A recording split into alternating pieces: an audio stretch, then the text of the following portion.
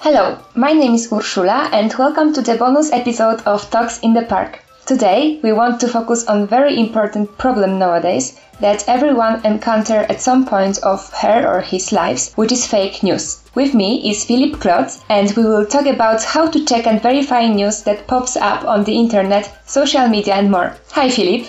Hi, how are you doing? Great, thanks. And you? Good. At the beginning of the episode, I think we should talk a little about when and how can we become a victim of fake news. Any ideas?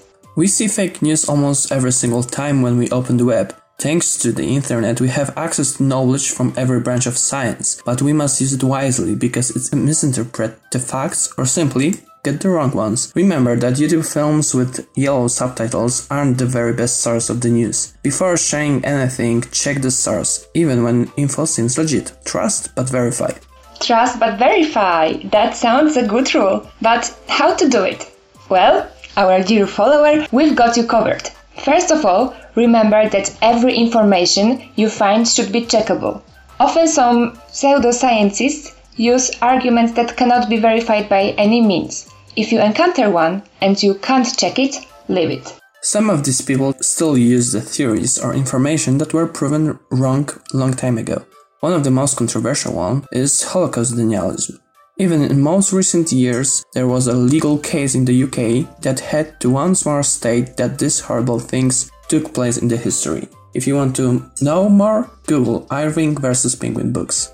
That's just unbelievable. I think most of the times pseudoscientists just ignore the facts, or at least they only focus on arguments that support their thesis and ignore the rest of them. So remember that the coin always has two sides, and if someone only shows one side of it, well, that's the red flag. In previous episode, we were discussing environmental problems. We can take an example from that topic. A lot of people don't believe or just don't want to believe that the reason of increase in the average temperature on Earth's atmosphere is caused by human industry and agriculture. One of the most popular arguments from their point of view is local weather, to be more specific, individual, local and rare cold periods, and they ignore unequivocal long-term global warming trend. I think that a lot of these so-called scientists that believes, for example in the flat earth theory, don't communicate or exchange the views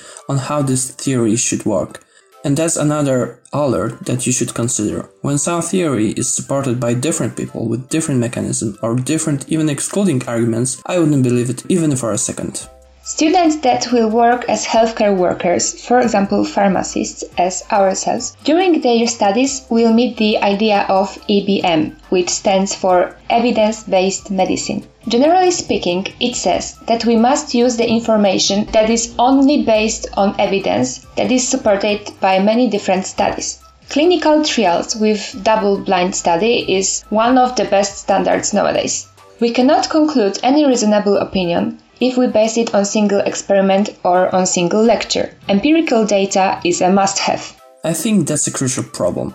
Most of us trust the words or not numbers. Frankly speaking, it's easier to listen or read some arguments that is stated by a scientist than looking through data by ourselves. So my advice here is simple. If someone in discussion supports the argument by citing authority and won't give you any hard data, that's a big no-no. Being skeptical is the quality of a good scientist. If they want to support their arguments, that's even a minor step forward. On my Facebook thread, I've seen a lot of weird theories about cases of autism caused by vaccines or even that big pharma rules the world. When I decided to ask a question about any evidence, in response I got comment that I should prove that he or she is wrong, not the other way around. I believe that if you give an opinion or you write some scientific hypothesis, you have to prove it beyond any doubt. Exactly.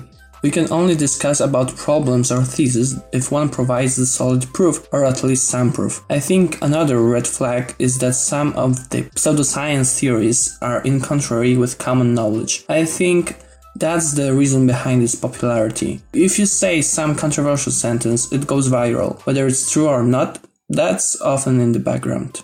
And I think, last but not least, the source. After my very brief research, I found couple types of putting source in some hypothesis written on Facebook or in some video on YouTube. Some of them doesn't even put source in the description or at the end of the post. Some of them use an article from a very unreliable website. Another put a dozen of sources just to make it more believable. Remember that any scientific post should be based on reliable source, best from well-known scientific magazines or academic textbooks. And one more rule: quality, not quantity. Couldn't agree more. I think we talked over most of the so-called red flags, don't you think? Definitely! So at the end of the bonus episode, I would like to talk a little bit about consequences of fake news and pseudoscience. Do you think that this problem could be the source of serious issues? Very much so. I think, first of all, it may have a very serious impact on our health. Imagine if people won't agree to vaccinate their children, or they will rely on some Facebook posts and ignore healthcare professionals' advice. It won't end well. Anti-vaccination movement not only may cause individual health problems, but it has impact on social immunity. Imagine if government would consist with people that don't believe in effectiveness of vaccines. That would have an impact on public funds and public health care system. As you can see, one problem leads to another, and the chain grows.